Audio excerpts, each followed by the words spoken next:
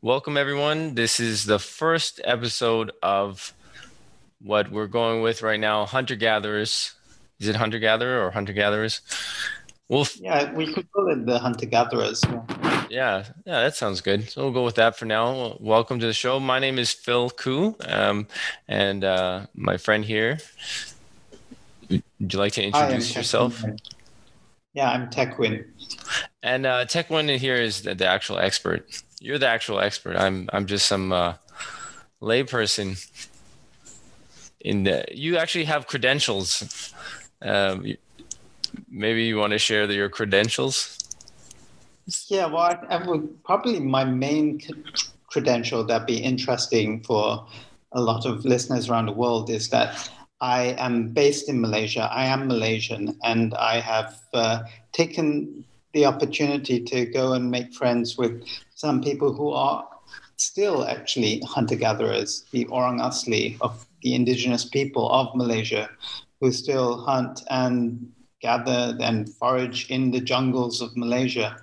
So yeah, I've been working on forest issues for the last 20 years, and I'd say that these people are probably the most interesting aspect of Malaysia's rainforest. And I kind of underappreciated, like I was born and raised in Malaysia, and I didn't realize that we actually still had these people in Peninsular Malaysia.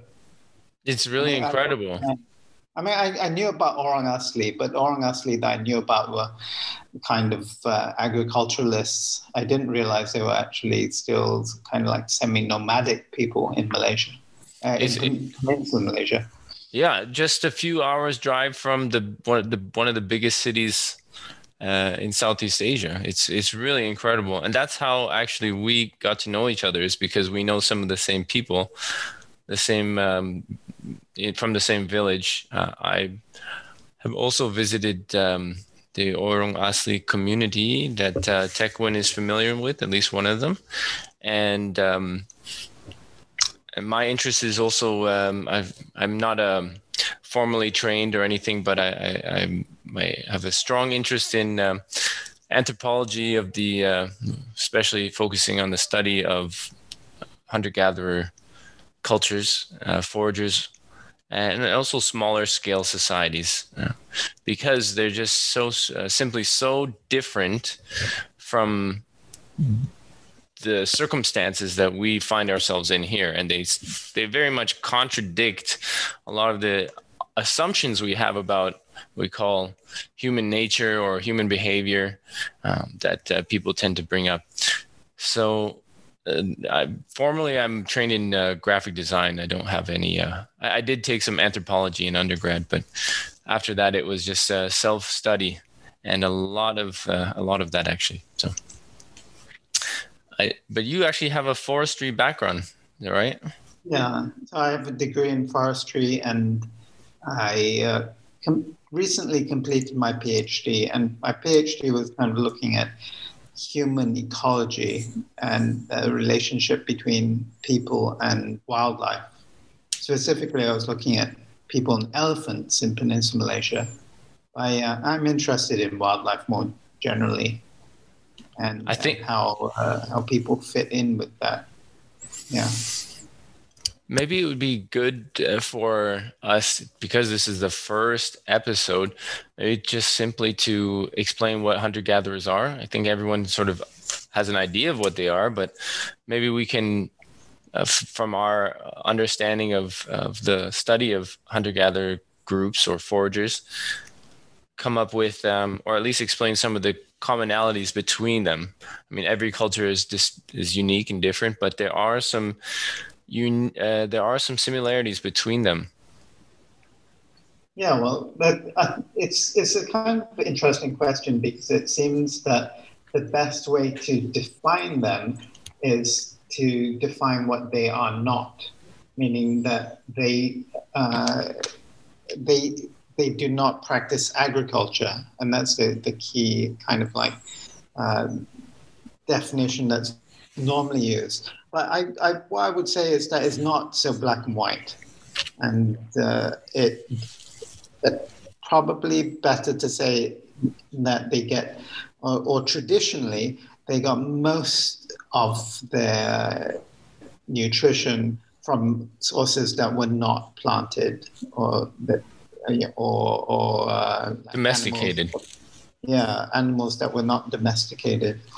So in a sense, they're often referred to or thought of as primitive because agriculture was seen as an advance. But I think the general consensus now is that is a misguided way of thinking, because rather than being primitive, in many situations around the world, it actually made more sense. And perhaps generally it makes more sense not to kind of fall into the trap of agriculture and all the problems that come with agriculture.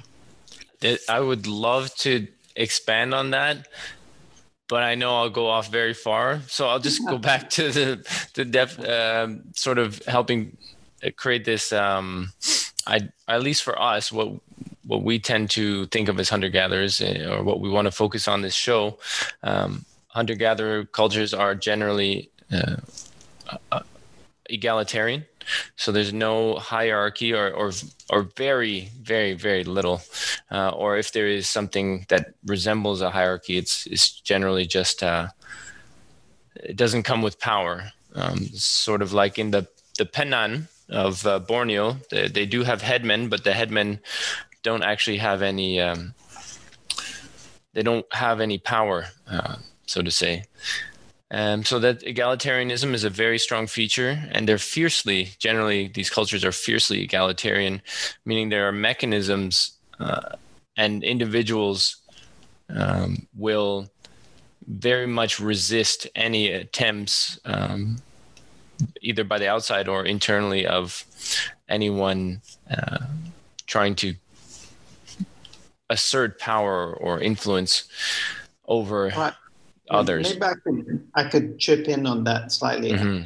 I would say slight refinement was that the headmen do have power, but they don't have power simply because they're the headmen. They have to earn it, you know? Mm-hmm. They get respect and they have power among the community because they are either very persuasive or very intelligent, and they manage to convince the rest of the community to follow them, rather than saying, all right, I'm the head man, and just by virtue of who I am, you have to listen to what I say.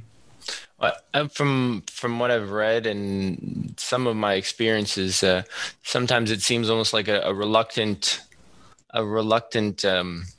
role that the head man or head woman plays, and it's sort of like, well, I don't want to talk to the outsiders. He's good at it, or she's good at it, and she's the most comfortable and has the best capabilities of the whatever outsider state language. So everyone sort of just looks at that person like, are you going to do something when these people show up? And so they have power in that sense, but it's not formalized, and it as you say, it's a respect. It's based on the relationship. Yeah, and you brought up another point in that these hierarchies are often imposed, or they have to come up with this hierarchy, or they have to come up with the headman because of the outsiders. Mm-hmm. The outsiders want a representative. Yeah. The outsiders don't want to have to deal with one as an individual, because it's often more convenient for the outsiders to say, all right, yeah, I met a representative and the community says yes to the logging or yes to the road or something like that. Yes, we have the chief's approval, which doesn't really exist. And I'm not sure in the community that we know, the Batek community, they use the word Badin, right? Batin? Yeah. Which is that that's not from their language, is it? I think it's exonym. Right? Yeah, it's a Malay term, and the Malays, it's used by many of the Orang Asli villages, and it's not traditional Batek term, no. So that's another clue that anthropologists and linguists use to sort of track migration or changes in culture. I know, especially with cultivated foods and so on, if groups have their own words for cultivated foods, cultivars, sort of hints that that was a traditional thing that happened. They were traditionally agriculturists that may have become foragers rather than using exonyms or introduced. I don't know if exonym is the right term, but foreign words for their domestic plants and animals. Yeah. So I've written a bit about these loan words and borrowing, and it's really fascinating what you can learn. I mean, the language kind of gives a clue, and then you have to follow it up with other things like history or genetics or archaeology. But yeah, the clues that language provides are sometimes quite profound. So another thing that you mentioned is that they get primarily most of their resources, or historically, the vast majority of their resources, material goods, through foraging practices and hunting, which is becoming and has become so difficult these days for most foraging groups around the world. So that you're seeing a lot of I don't know, I'd say unfortunate, but loss of the knowledge. But that is maybe the key definition, the key criteria. And reading this book here, Limited Wants, Unlimited Means, I forget which paper in here, but made a point that it's immediate return hunter-gatherers and those that store resources, their societies play out, or cultures play out very differently. Ones that store goods and have a pile up of resources, those actually have very formalized hierarchies that don't exist in immediate return hunter-gatherers. And I think for our podcast, we're quite interested in the immediate return ones, and obviously the others for contrast and comparative purposes. Yeah, there's another important term. Well, there are two important terms that are connected with this idea of storing food for future. I mean, the main one is civilization. In that moment that you kind of like had a surplus from your agriculture, then you could have division of labor, and then these cities could form. And so but it's become such a loaded term that it's almost always thought of as a positive thing, like civilized, compared to uncivilized, and uncivilized being savages or really, negative.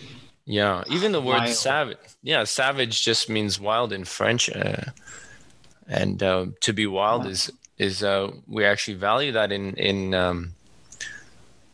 in plants and so on. The wild things are assumed to have better nutritional value and cleaner. So to be wild is actually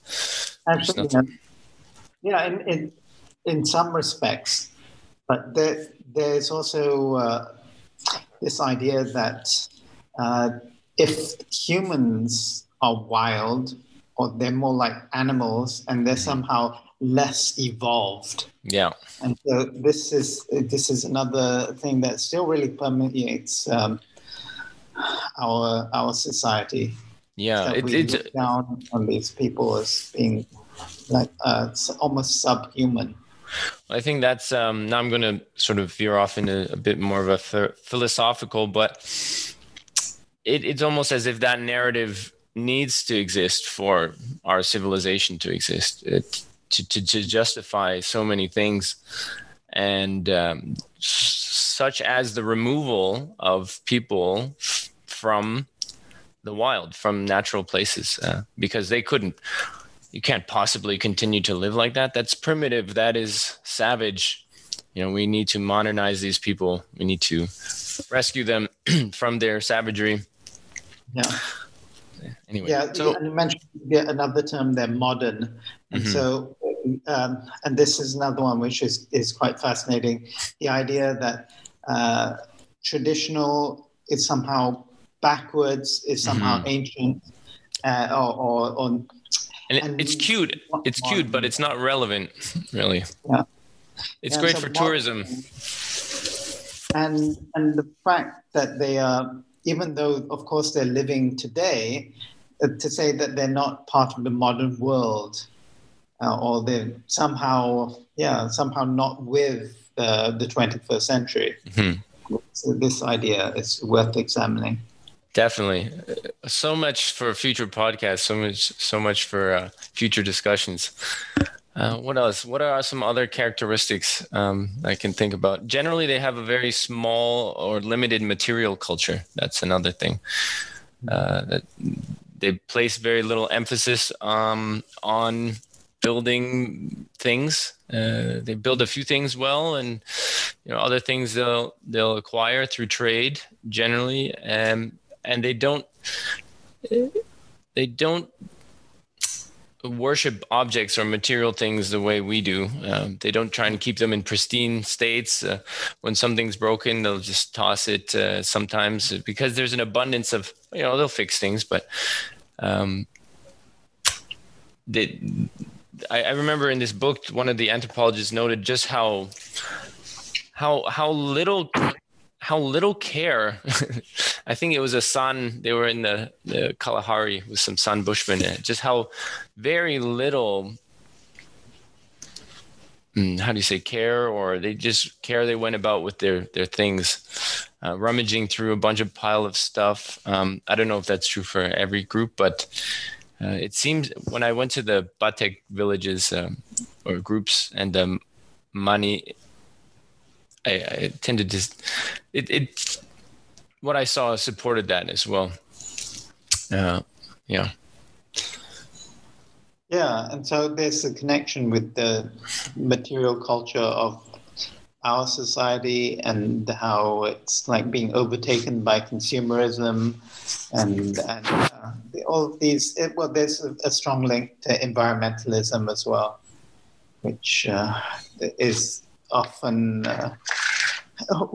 there's so much to say that about the story of stuff, for example, and how stuff, the whole material industrial society depends on people wanting things and elevating material goods over relationship. And the whole rat race, the idea that we need to be in this employee relationship to make money, to buy stuff, and how we attach our egos to the stuff that we have. And then I'm certainly not immune from that myself, but it's certainly something that I agree we need to be mindful of. I think I don't know if what's going on, but your hand might be going over the microphone on your computer. I hear a little bit of a rustling. But maybe then a good place to continue would be to explain the group of people that we know, the Batek or the Maya, and explain who these people are that we are familiar with. Yeah. Well, it's quite kind of complicated, because we have to go back about 50,000 years ago to when people first arrived in the peninsula.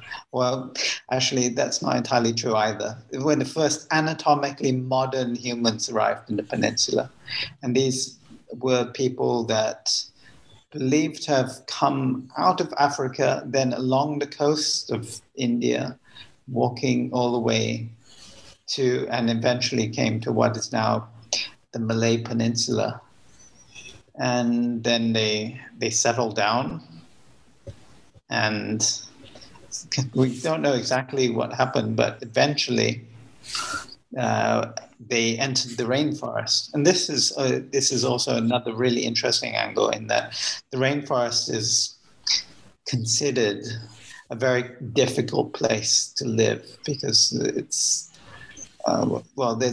there's not that much food compared to grasslands, or to the sea, the shore. I think the shore is actually a place where human hunter-gathering is maybe most simple and most easy, because you can collect shellfish, and that protein and fat, meet all your protein and fat needs very easily. Yeah.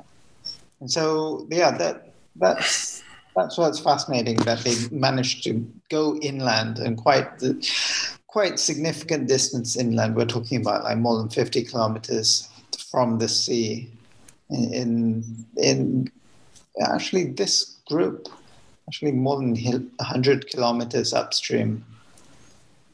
And I'm not sure exactly when, but at least for the last 10,000 years, there's been rainforest in that part of Malaysia. And in addition to this challenge in finding food, they also had to deal with wild animals, including tigers and elephants. And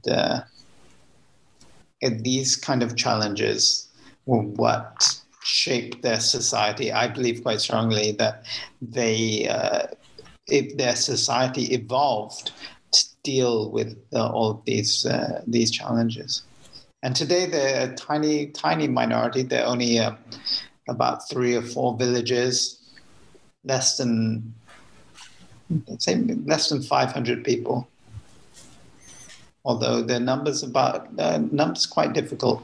The other thing which complicates matters is that there are actually several groups that call themselves Batek. And the most famous one is the Batek that are found slightly to the east of the group to our group. The one you mentioned call themselves Maya. And they are, they all claim to be the true Batek. Batek just means people. Actually, the way they pronounce it, the way the Maya pronounce it is like Batek. Batek. And they, when asked them about that, they said, "Yeah, we are the real Batek." But of course, the other group say the same thing. That seems to be a common trait. I mean, if you think about also just if you and a bunch of friends, I tend to do this sometimes, but just think about a bunch of friends and then a bunch of other friends from high school, and then suddenly everyone else disappears, and you just how would people behave without governance, formalized governance, without the state? You'd be like, well, we're the real people right here. I don't know who those people are calling themselves the same. There is that sort of pride, but it doesn't spill over into really much else than just a little bit of that sort of normalized. This is normal, and they're kind of weird, and they talk funny. But obviously, the other group will think the same thing of the other group. But so that's a funny thing. Again, your microphone is sort of covered, I believe. Okay. There we go. All right. So I know where not to put my hand. Okay. So this is the funny thing, because I mentioned that there are 3 or 4 villages. They have that kind of comment about the other villages within their own group. Those from that village, they speak kind of funny. Even though the other village is only about 20 kilometers from where they live. Yeah, it's interesting. They haven't gone through a standardization process, and it's interesting to observe what we live in when you've been to these to their community, their group, their and see how they live, and then you realize, well, we've gone through a process of standardization, which has been implemented by the state long ago, and we just consider that normal, but it was actually something that was forced upon, the populations at the time.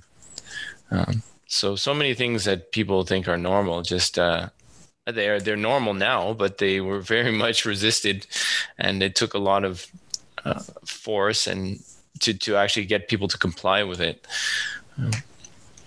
All right. To get back to the definition of who they are, I would add, so there are these maybe 3 or 4 groups that call themselves Batek, but they also, they are more or less form a continuum of very similar people that move from the middle of the peninsula all the way up from Malaysia to Thailand. And you mentioned the Mani. The Mani are the northernmost group. So the Maya are the southernmost, and the Mani are the northernmost. And in between the other groups like the Jahai and Chawang, Dano, and Menrit. Yeah, so there are several. And they're all very closely related linguistically and also, I think, genetically. Mm-hmm. Their cultures as well are almost identical. You were saying it was interesting how people came to the peninsula about 50,000 years ago. And from what I've read too, that the rainforest here, I'm not there where you are now, but in the peninsula and also Borneo and Southeast, I think around that region of Southeast Asia are some of the oldest, if not the oldest, in the world. So the adaptations by the people who've been living them, presumably, or might be some of the longest adaptations to that environment. Whereas from what I've read, the Amazon is younger, and also some of the hunter-gatherers people there were actually agriculturalists until the European arrival, which brought a lot of disease and just a collapse of what was going on there, and resulted in people becoming or turning to hunting and gathering as a way to, as an adaptation to the circumstances. Trying to avoid the the narrative of regression and so on, because I don't think it's very useful. Yeah, I think we all fall into different traps because we were brought up in our society. Mm-hmm. One thing I would add about this question of how long they have been there and how long they have had to adapt. The 50,000 years is actually relatively recent. If you compare probably the oldest or the longest, the amount of adaptation that probably took place in the region, which was the group known as the Denisovans that were or seem to have been in Asia for 200,000 years. And now they were not anatomically modern humans, but for example, they didn't have the chin that we have. Their jaws were kind of went straight down, and so they and their phenotype was a bit different. Their appearance. Yeah. So genetically, they only discovered fairly recently, and the taxonomy hasn't really been sorted out. But they were not. They are not considered to be Homo sapiens like modern anatomically modern humans. So, but the interesting thing about Southeast Asia is that there was a group of Denisovans that moved through Peninsular Malaysia and all the way to Indonesia. And even though there have been no remains, like no skeletons or fossils of this group, scientists know they were there based on their genetic signature of the people in like the Australian Aborigines and also the people of Melanesia, like New Guinea and so on, who have like more than 5% of their DNA from that early group, which seems to suggest that, well, there was some kind of interbreeding, perhaps in Malaysia or perhaps in Indonesia. Papua, I believe, as well. Yeah. So from what I've read, there have been limited studies done, but there was one group of this, the group that we were talking about earlier, the Jahai, and they do not have that high signature of Denisovans. So it seems that the interbreeding was probably more south, or took place a bit further south.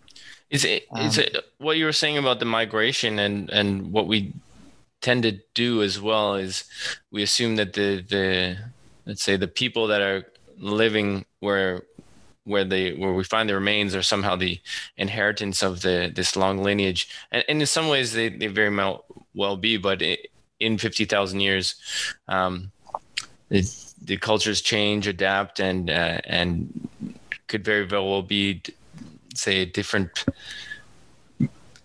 people in a way to the ones that came over. Yeah, so you've got adaptation in terms of their culture, which of course can be very rapid, but there's also some strong evidence that there's adaptation in terms of their genetic makeup of the society. But what I found really interesting is that there were certain genes that from the Denisovans that were, well, I mentioned the 5% earlier, but not only, I mean, you and I, basically all of the non-sub-Saharan African humans do have some of our DNA from Neanderthals and also from Denisovans, but it's like, I think it's less than 2%. But the genes that we did inherit, or some of these groups inherit, are sometimes really quite advantageous. For example, the people living in Tibet, they have this ability to survive at high altitudes, and that seems to have come from the population of Denisovans that lived at those high altitudes before anatomically modern humans arrived. And similarly, in Southeast Asia, it's thought that the Denisovans evolved some kind of resistance to tropical diseases such as malaria. And so some of the groups that interbred with those Denisovans got some of that genetic immunity. One thing that people might be confused about is that, probably not our listeners, but people in general, is that Neanderthal is somehow one stage of evolution of what we have come to be, but they were contemporary human groups or human species. They're not. They split from a common ancestor versus modern humans being let's say what we would call an advanced version of a human over a Neanderthal. So there were just two different species coming from a similar, a shared ancestor, and Denisovan as well. Yeah, that's a really good point. So that there were several groups, in fact, several species of human that lived up until maybe around 50,000 years ago. And it's not entirely clear why these other groups went extinct, but it seems that it's most likely due to the fact that we outcompeted them. We, as in like modern humans. So when we spread around the world, we displaced them, we caused them to go extinct. But before we did that, we interbred with them to a certain extent. And so the only pure humans are actually the sub-Saharan Africans, and the rest of us, we are all kind of like mongrels. And I like to use I only learned this recently, but the gene for straight hair that I think we both have is a Neanderthal gene. In that, if you look at sub-Saharan humans, they all have these really frizzy, curly hair. They don't have this straight hair. So I think this is an adaptation to cold climate in that you want your hair to be longer. More of a shield for the wind and so on. Yeah. Very interesting. I forgot what the advantages were to having the true human hair, the curly nappy hair. I think, what did it have to do with heat or something? I can't remember, but yeah, very interesting. A lot of things we consider human. Also, our pale skin. This is adaptation to northern regions, which were not our original homeland latitudes. Yeah, and there are a couple of things about that that are interesting. One is that there's vitamin D. So we can generate more vitamin D because we're light skinned, and so we can make use of the sunlight for generating that. And people, unfortunately, the people who are dark skinned and live in temperate areas, and often the fact that they're so covered up, that means that they often have vitamin D deficiency, and that can have health implications for their community. I read something very interesting about this recently, in that new studies show, or new research has shown that humans can actually create energy via something similar to, I don't know if it was photosynthesis, but like we can create through melanin, you can generate energy. So it explains also somehow how one can fast for so long. I can't remember if that was actually the extrapolation, but that humans through melanin can create energy when eating also green plants, and they help and aid in that process. So even though you're not maybe taking in calories from these, or next to no calories from these green plants, the chlorophyll together with the melanin allows humans to create energy. However, us light-skinned individuals can do that much less than people with dark skin are. Yeah. All so right. the trade-off.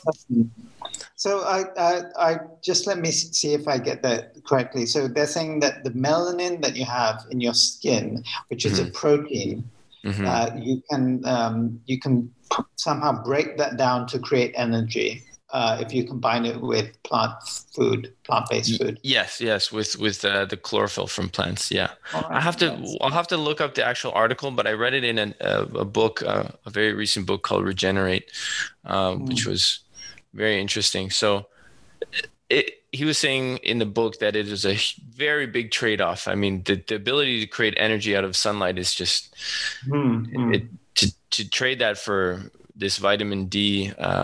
It must have been it's a big trade-off, basically. And yeah, it's also about protein, because when you are in order to have dark skin, you need more protein than to have light skin. So if protein is your limiting factor, then it's actually better to be light skin, because the melanin itself, in order to generate the melanin, you need that protein. Very interesting. Well, we've sort of veered off the... all these things are, I think, relevant to the hunter-gatherers as well. But we've sort of gone into a lot of paleoanthropology.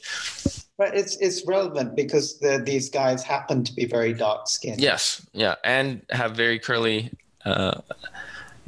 ancestrally human hair, our true human hair, so to say. And that of course is a bit of a generalization, in that like both of us, a lot of them are mixed. And this is another important point in that, we mentioned earlier how our ancestors mixed with the Denisovans and the Neanderthals, but these guys have also, of course, mixed with the various groups of people that they've come into contact with over the thousands of years, of the last few thousand years. And so, this is something to keep in mind, that, of course, we're talking about generalizations, but there is the genetic side, there's the linguistic side, and the cultural side, and all of these, to a certain extent, are hybrids. Yes. I read a book by, I think she's a journalist. She wrote a book called Wind in the Bamboo. And I think it was called On the Trail or On the Search for Southeast Asia's Negrito People.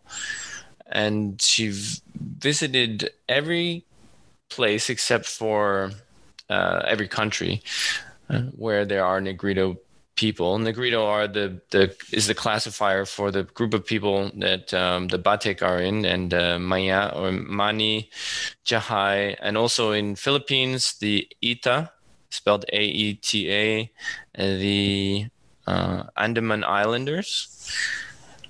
And is there another group? And in Thailand, the Mani people. And is there any other group? There were undoubtedly more groups around Southeast Asia, potentially even in Taiwan. I heard there's a legend of a small black people that aren't there anymore, but it would make sense that it's not very far from Philippines at all.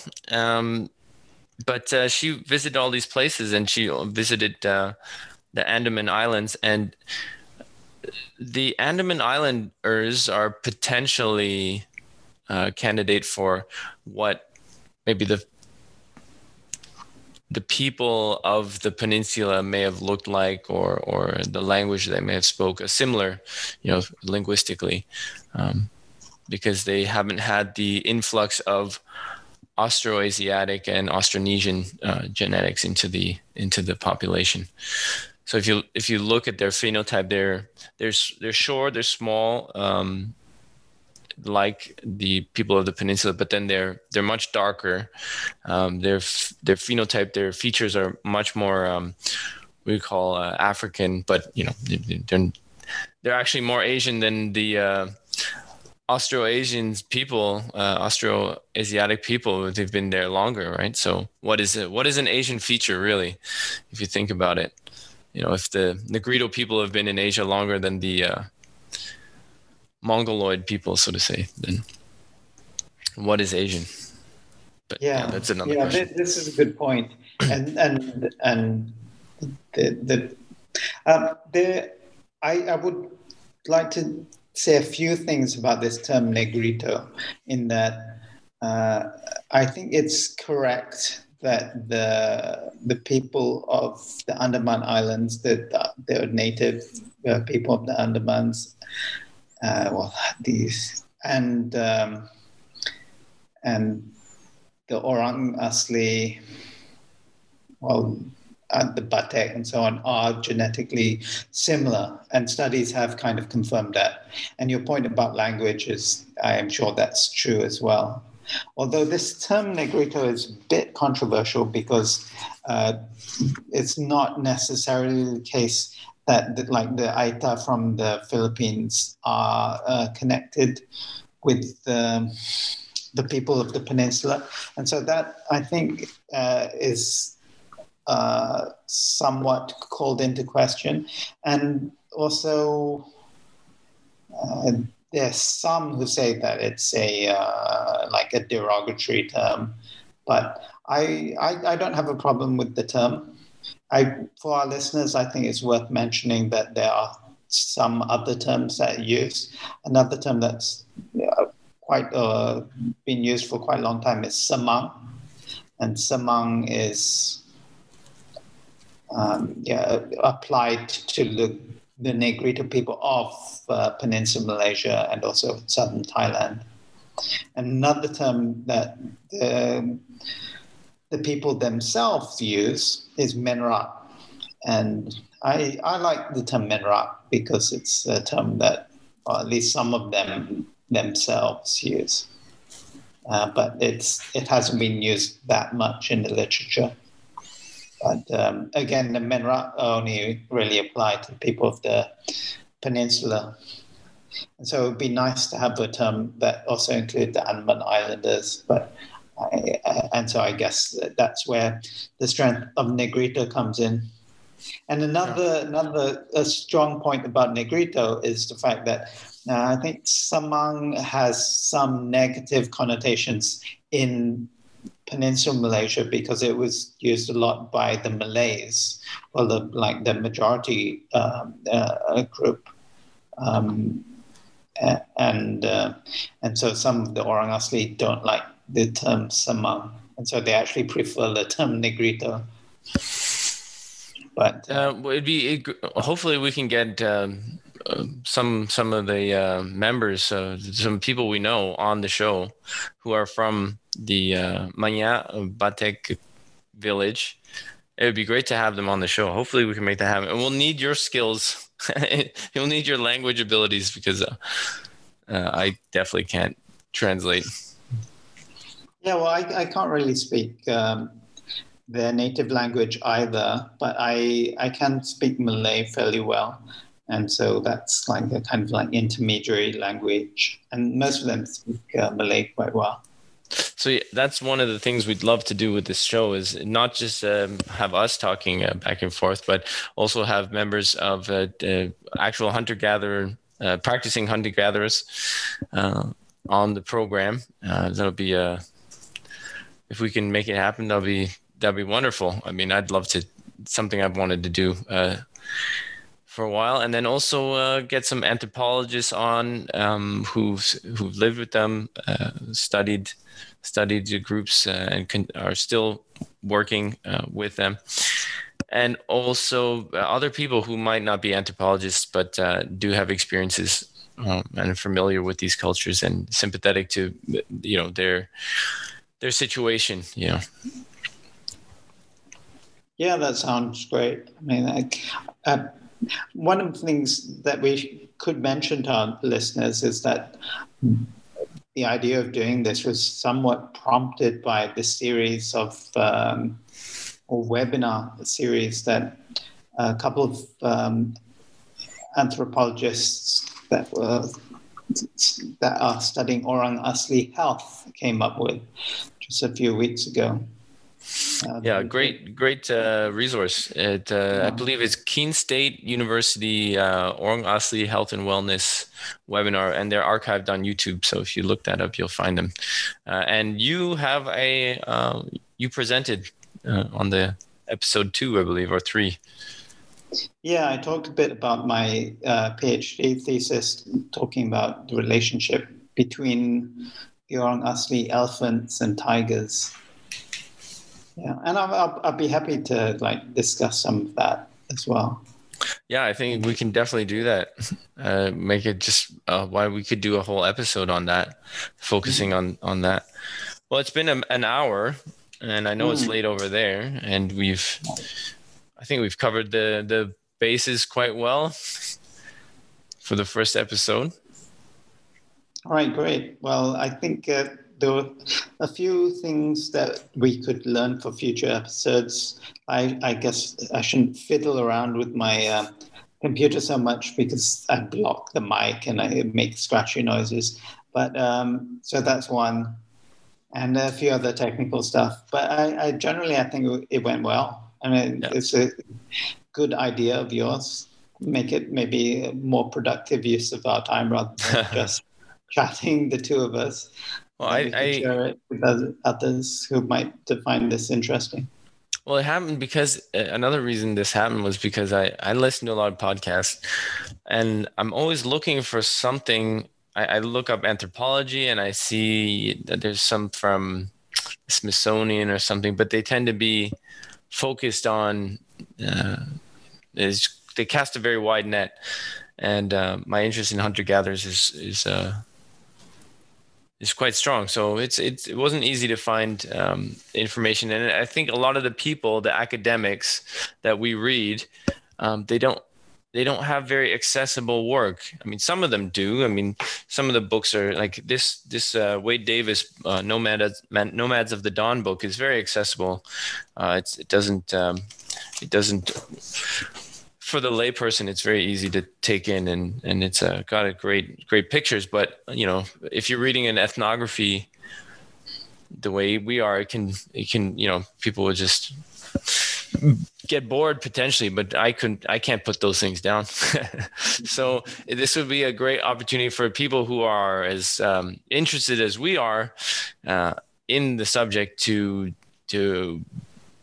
hear more, and for people who are heard the term hunter-gatherers, think they know what it is, but then to hear from experts who hopefully we'll have on the show to make that information more accessible, tell their stories, maybe some anecdotal stories of things they've witnessed, and make that information just more accessible. Yeah, I think that sounds great. I'm sure that it's a question of the format as well. I think there might be potential for, I think podcast is great. We could even expand it, maybe do some live casting as well, if we get feedback that people want to interact. Yeah, especially with some of the guests. I know we have some great contacts, and people might want to ask them questions on the air. So that'd be great. Well, I think we should wrap it up and get to sleep. And over here, it's just start my day. Yeah. All right. You have a good week ahead of you. That was great. Yeah. We try same time next week.